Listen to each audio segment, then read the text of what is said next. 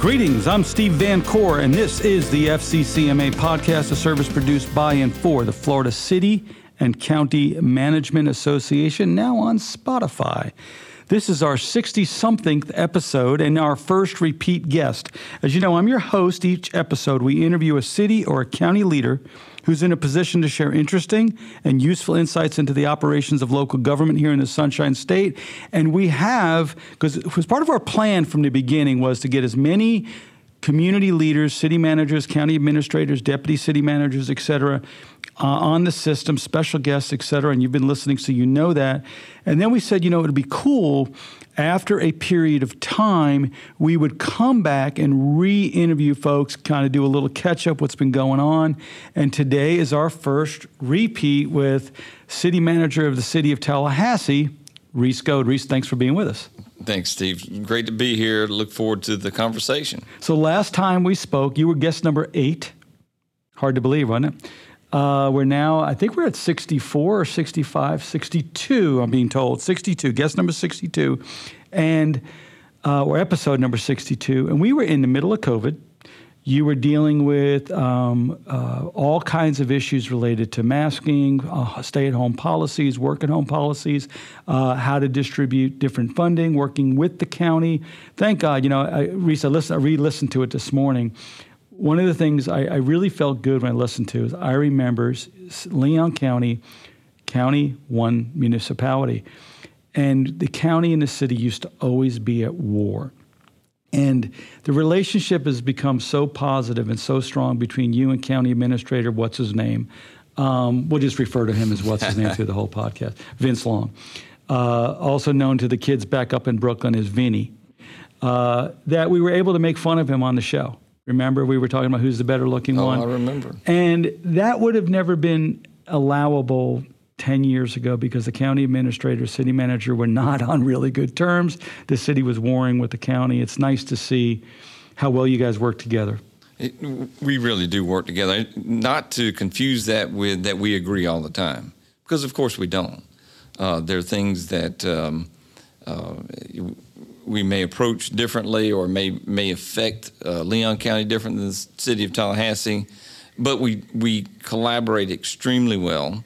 We know we work for one community, Leon County, Tallahassee, and we serve the citizens of the county, and we do enjoy a good, positive relationship. It paid great dividends during the pandemic.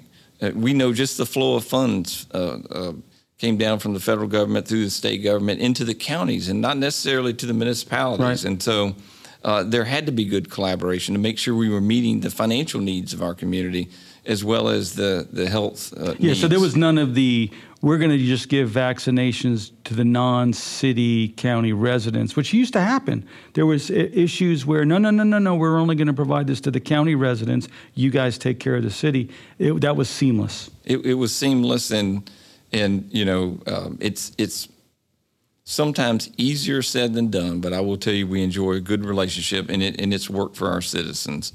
And so I'm glad you brought that up, because oftentimes Vince and I will banter a little bit. He's the better looking, though, right? I think we've accepted that. Absolutely. At least in his mind. But it is a great relationship. It's a unique one city to one county, but we enjoy that, and we've built on that and built bridges with our universities too, and because collectively we're better when we're working together. Well, and what's interesting about it too is that doesn't mean there's not a little bit of the county's doing this, we got to, because there was a movement in Leon County for a while to consolidate both. I was like one of the lone voices against it. And I was very, it's one of those, you have an argument and nobody listens to it anyway. But I was amazed by the persuasiveness of the argument. And here's what it was. Guys, we want government to run like a business. One of the things that drives business is competition. And if you consolidate them, it's a one-stop shop, one place, nowhere else to go, nobody. I promise you that the county administrator looks across the street and can literally look across the street and see City Hall and say, I want to do it better than they do. And you guys do the same thing. While it's cooperative, you don't always agree. There is still that little edge. We want to make sure we do it a little better than those guys. No doubt about it. Yeah. No doubt about it. And it's a fun, positive competition. And voters, what also is interesting about it is people who live in a community, and we have one of those areas where you can choose very easily to live in the county or the city. And there's even parts, in fact, where I currently live, it actually carves out the city. People to the north of me, to the west of me, to the east of me, all live in the city, but my little neighborhood's still in the county. And so you have a choice, and by having that competition, whether it's garbage service, electric, whatever those things are, people get to choose where they want to be. They do, and it's pretty seamless.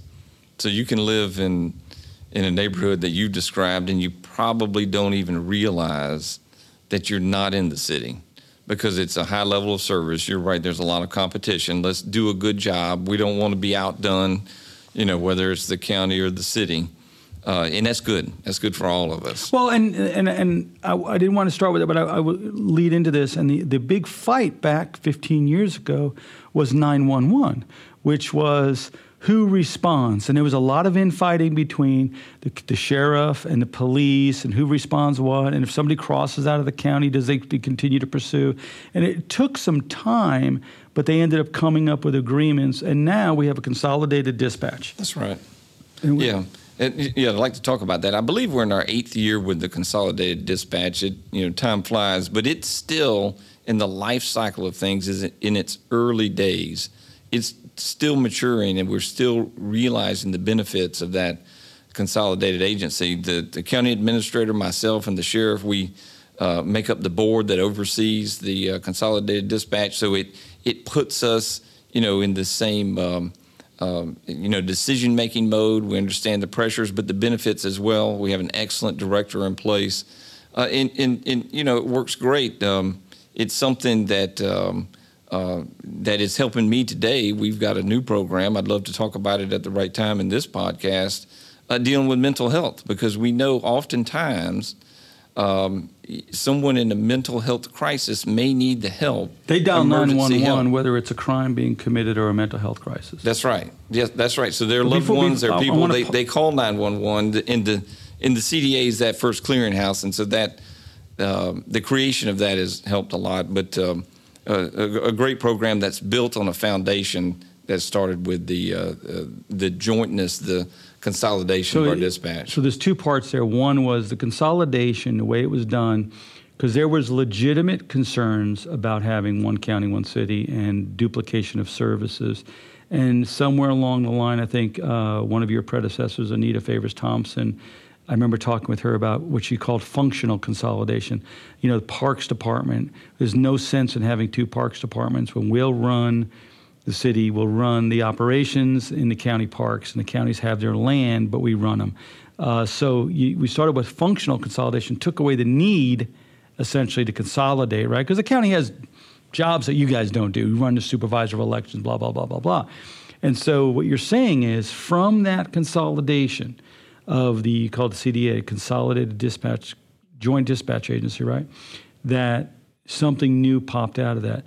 Let's deep dive onto that because it's really cool, and it's the kind of thing that I love on this podcast that other city managers, other county administrators should hear and learn about. So go ahead. Yeah, and I'll back up just a minute because I want to set the frame. Steve, you talked about functional consolidation. It was a term that was used internally. It's very intuitive in nature, and you can only achieve that by being open-minded to what works and why should we put certain things together. And so great experience. We've got the Consolidated Dispatch Agency that was with the county, the sheriff's office, but that same premise holds true within your city. In my case, I'm a city manager and I have 24 departments that provide just an array of services. Oftentimes, those individual departments can stand on their own. They're big enough to stand on their own to be, independent agencies, if you will. But what we have found through exercises like functional consolidation, or even other exercises we've tested within the city of Tallahassee, when departments work together, when we take the skill sets and the expertise of the members of the various departments, whether they have a natural relationship or not, we can do more. We can reach a higher capacity. And in fact, what we know and I know all of my peer city managers and county administrators know this, is things are not static. What we do today has to evolve and shift because the needs of your community changes. Mental health is a big issue, and so I want to get to we do. This subject. You just announced a major expansion at the airport, right? And the airport's been a thorn in everybody's side because of a variety of reasons. Tallahassee's smaller than people think it is, and with state employees not allowed to travel in nearby cities, et cetera, the prices are high because the airlines don't really make any money coming in and out of Tallahassee. And so with all this extra land, I bet that you didn't silo the airport authority, your economic development arms, and other folks said, hey, there's something else we can do here. You guys just had a huge announcement out there. Oh, it was a great announcement. And Steve, you could take me down a lot of different paths on this. This is a 4-hour episode of the FCC. This is great. We just broke ground on an international processing facility, a customs facility. We were designated an international airport numerous years ago with a vision, and most people say, hey, when am I flying? We don't have international flights. We're not flying internationally. We're not going to Europe tomorrow, and of course we're not going to Europe tomorrow. We're on the precipice of having 1 million passengers a year at our airport. That's good, that's sizable, but that is very small in comparison to the Orlando airport or the Miami airport or, these major hubs that are going to take you internationally. It opens the door, but you know what it does? It unlocks the door for trade. It unlocks the door for me to host industry, whether it's logistical or whether it's within the airline industry, the people that need access to airports, they need access to runways, and it helps your economy grow. The airport is an economic tool. And so we did just have that announcement, and what we know is it took many departments to bring that about, not just the airport, not just my communications department, but even at the event, we had our electric utility director there, our customer operations director there, all of the peers that our airport director, David Pollard, who is an excellent airport director, works with every day, and he derives, even if it's just sharing of knowledge, but oftentimes it's the support that he may get from these individuals that he works with every day as a department director and their peers. And so that's a great example of how we get a bigger lift. We benefit the community, maybe in not a way that the public would even see. Again, we're not flying to the UK tomorrow. But you know what we're going to do? We're going to exchange goods. We're going to open the door to trade internationally to Tallahassee. Our business community is excited. The entire region is excited because it doesn't just benefit Tallahassee, it benefits our 9-county region. Well, and it's funny because the interstate was built relatively far away from the airport, but by widening Capitol Circle, it's really a hop and a skip to get out there now. And so it's nice and wide. It's very fast. It's about an 8-9 minute drive to get there. So if I'm in, Weewa or Jackson County or Bay County, it's really not that far of a drive now that, from that airport. So let's go back. I want to talk about what you're doing on 911 that came out of this consolidated dispatch agency that is taking a different approach to 911, because as somebody who works in the mental health field from time to time, we have a client that does that. This may be one of the most important things we're doing as a culture. Go on. And I appreciate the opportunity to talk about this because I believe in it deeply. Last year we initiated a proof of concept that has worked just fantastically, but it's rooted in the premise of this cross-department collaboration. My mayor, John Daly, was a champion for this and gave us the runway. The city commission gave us the runway to work to create what we refer to as a team. It's a convenient acronym, but it's designed in mental health response. It replaces or attempts to replace when someone is in a mental health crisis and their loved ones or their friends or their neighbors call 911. They're calling police when they call 911, generally speaking, because someone's having a mental health crisis. And we knew there had to be a better approach. Someone that's not in a traditional uniform with a gun and a badge, and that may just result in an escalation of things that make matters worse. Yeah, if someone's having a nervous breakdown, I know that's not the term of art, or a drug overdose, or something that shouldn't require an arrest, but mental counseling, mental health, and mental emergency, services. Sending in a police officer, no matter how well trained, and of course we do that, right? Now we want all of our law enforcement to not just know how to arrest people, how to pull somebody over, how to change a tire. There's 87 things we ask police officers to do now, and of course we're also adding in to be mental health experts and counselors. Come on, you can only fit so many pounds of whatever into a bag, right? Absolutely, and so sometimes you adapt and you find new ways of doing things. And that's what we've done here. Let me describe it a little bit so everybody understands. So we know law enforcement has to be involved. We know that. But do they have to look traditional? Can they be disarming when they approach? We have a fire department that has 100 trained paramedics. We have medics. So when you're dealing in a mental health crisis, that's a medical emergency. And we've built a community resilience department that focuses on things ranging from housing to every need a person may have. And so we combine those, join them with the entry point of the Consolidated Dispatch Agency, 911, to address what we estimate is up to 2,000 calls a year. That when the 911... That's amazing. That's 3 calls every single day that you're now answering with a mental health specialist as opposed to a cop. Absolutely. And now that does 2 things. One, it provides the service to the person in need of that service at the time they need that service. But secondly, yes, one less law enforcement officer, peacekeeper as it were, somebody patrolling the streets that's not dealing with an emotional breakdown or something like that. But instead, they're staying on the streets, and it's the right people at the right time in the right place. It's the right people. And let me pull on that, because I do want to underscore, and I think as managers and as administrators, we understand this, you've got to have the right person. So the structure could be great. You could sketch it out. You write it out on a piece of paper and you say, this makes a lot of sense. If you don't have the right people, you're not going to be successful. And I will tell you, we've got, and I want to recognize him, Officer Stephen Britt. He's our lead police officer. He has a passion for this. And so he's helped us build a model of how you interact when you show up on scene. How do you de-escalate, and how do you actually achieve an outcome when you leave? The person is, in a better mental state. They're not going to jail. They may not even be going to the hospital. You've been able to de-escalate them, get them with the right resources because we have a mental health counselor with the team. Now, are they coming together, a police officer and a counselor, or is you say, hey, this is... They come as a team. Okay, so the 911 doesn't have to make the decision A or B. They can say police officer only, or, hey, you need to bring in mental health counselor. So when we get the 911 call, the operator is trained to listen for clues that this is a mental health crisis. And if they believe it's a mental health crisis, they dispatch this team of people that travel together in unison and have the full complement of resources of all these disciplines.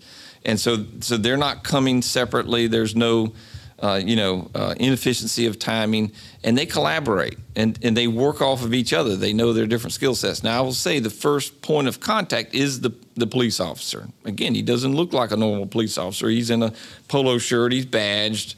He's a police officer, but he doesn't feel as threatening as someone that has the Kevlar and the big vest and all the radios hanging off his ear. Yeah, that's right. And in this particular officer that started the program, the proof of concept, really has a heart and a passion for it. The what concept? The proof of concept. And so really it was a pilot. We wanted to try it. Does it work? Okay. So we have an idea. We think this makes sense. We know we're getting these kind of calls. We believe there's a better outcome than simply dispatching a TPD officer. How common is this? Are you guys like in the top 10% of innovators on this, or is this becoming normalized around police departments around the country? No, I wouldn't say it's normalized, but I believe it is an emerging trend from my vantage point.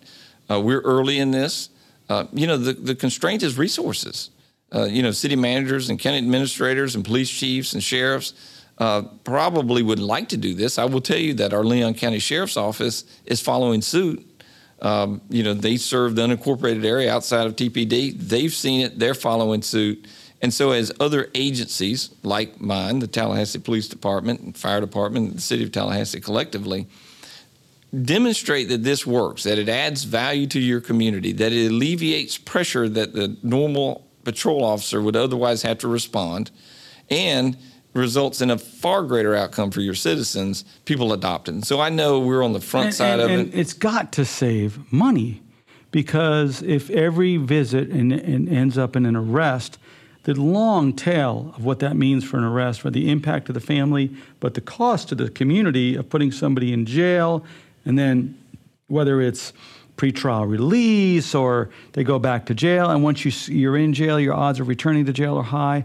Keeping someone out of jail hopefully keeps them as a productive citizen. And, I will share a personal story. My son was in a really bad way. Turned out to be too much pressure from school. He was a lunatic. I mean, he couldn't speak coherent sentences. I called the local ME.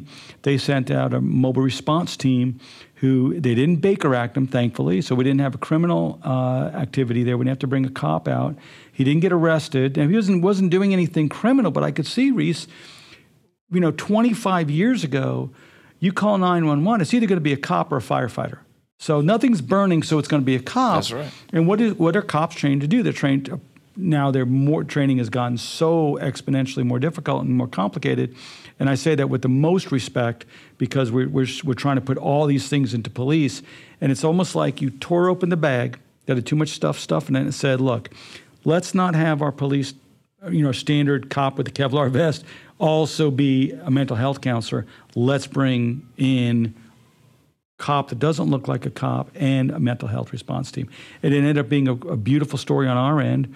Michael ended up, graduating valedictorian from his college, is doing really well now, is great. He's got a home and a great job. And so I shudder to think, had it gone the other way, what his life would have been like. Stephen, I'm glad that worked out. And that's a great example. I mean, that's what we're trying to achieve, because you could take one instance and de-escalate it quickly with the right people, or you could, if you think about it, when a police officer interacts with you, you're high stress, you may be irrational, and it just results in a bad outcome for that individual. You talk just about the financial savings. There's no doubt about that, right? So if somebody gets engaged with the legal system, there's all kinds of ramifications and financial consequences. But even, and that's great, and we look to be efficient all the time, but we also look to add greater value to our community. What we do every day as leaders and public servants, is it adding value? Are we better today than we were yesterday? And I really like this program. I'm very pleased to be able to share it with you and others to think about it, because people call for law enforcement to evolve and to change. That's what this is. That's what this is. As we identify opportunities to be better, to change, to emerge, and take the resources that you have on staff. All these resources exist, and put them together. I think these are the things we should do. And what triggered me on that was when you said, some folks may not have the financial resources or the ability to do this. The cost savings is either today, this quarter, this year, or 5 years. And I think programs like this, if you look at least a 2, 3, 4, 5 year horizon, this is a money saver.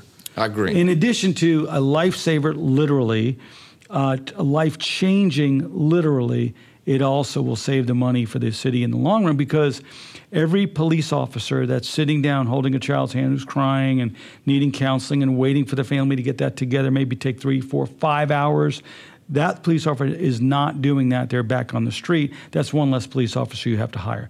And so it's kind of a specialization of 911. Because remember, back in the day, 911, wasn't consolidated at all. I know not in Tallahassee, but then it was, fire and police. And the dispatchers were trained, who do I send out? Now it should be fire, police, and or a mental health response. And that's what it is. That's right. That's fantastic. Real quick, we only got 2 minutes left. Give us the rundown on your idea for electric charging stations, because you were telling me this at a reception the other day. I was fascinated by the innovation you're putting together. Yeah, I think when I describe it, I'm not sure it's as novel as I would like to think, but we know we're headed rapidly to a renewable energy future that involves electric vehicles. All of the major manufacturers have doubled down on their investment in electric vehicles. They are starting to hit the roads. They are in the pipe to hit the roads. But we all know you've got to be able to fuel the vehicles. There's range anxiety of purchasers. And so and the City Commission has given me this authority. We have embarked on a plan to essentially replicate gas stations with fast charging refueling stations. We've seen the Tesla stations along the interstate. Those are level 3 chargers. Level 3 would be the fastest charge. There is lots of research underway and development to even increase the speed of chargers. And so we're headed down the path to add numerous, up to 6, charging stations in Tallahassee that would be branded and imaged, and they would be a modern-day gas station, if you can think about that. Owned and run by the City of Tallahassee. They're going to be owned and run by the City of Tallahassee. And let me tell you the motivation. The motivation is to remove the barrier to entry of the inability for people to charge. Half of my residents in Tallahassee live in apartments or condominiums. They don't have ready access to simply put a charger. Half. And that's growing. That's growing all across the country. It's growing. Density is being added. And so how do you add charging? How do you eliminate the barrier to the future of an electric car, which is part of our renewable energy future? And so we're taking the lead. I think it's going to be wildly successful. And you're talking about putting them in shopping center parking lots. So I can go to the shopping center. I can park my vehicle. I can put it on the charging station, go pick up my groceries, be back in 20 minutes, 30 minutes, and then my car is fully charged. Now, of course, that's a great deal for the shopping center to lure people in, but because where you see them are at transfer points for the interstate, right? Because you talk about the anxiety about finding a place to charge. But this is a different approach, and it's not also, you'll see, you go to the St. John's Town Center, I was out recently, and you pull up, oh, there's a spot. Oh, that's electric charging station spot. This is a different approach. This is taking an existing parking lot, an area of the parking lot, probably far away from the store, which, as we know, we overbuild our shopping center parking lots. There's plenty of extra room there. And you put this in there, and you can get 5 or 6, well, you said it looks like a mushroom. That's right. And they put 5 or 6 cars there. I love what you're saying is it reduces the barrier to entry for people who live in an apartment. It's also really convenient. I got to tell you, when you were telling me this, because one of my concerns, I drive a lot, okay, was that anxiety. But, wow, I'm also thinking, I got to put one of these at my house. It's about $3,000, yada, yada. But, boom, stop in on the way to pick up the milk and the cheese and the eggs, charge my vehicle. By the time you're in and out, it'll be charged. Rarely will you be empty. And so by the time you're in and out for the gallon of milk, the dozen eggs, it'll be charged. And I'm extremely confident this will work. And people will see it. It's a visual thing. It'll have a canopy. This won't be a single little pedestal charger because, we're psychological, emotional beings. We want to make sure that if we have an electric car, we can charge it. It's convenient. It doesn't take too long. And I will tell you, it won't be long before the charging speed even decreases. In other words, I can charge it faster than 20 minutes for a full charge. It won't be long, and we'll build these to future-proof them, but it is the door into a renewable energy future that involves electric cars. We've committed as an agency, as an organization, to convert our entire fleet to electric by 2035. We already have 1/3 of our full-size bus fleet that's electric. They operate every day with electricity. And by the way, they charge in 5 to 8 minutes. So the charging speed can be there. And we're excited about this. Stop in, slide in, get charged. And you also have nothing but natural gas. Where they're not electric, they're natural gas, That's right. So we have zero carbon footprint on our mass transit. Well, the natural gas still emits carbon by way of its combustion process, but it's much more friendly than diesel.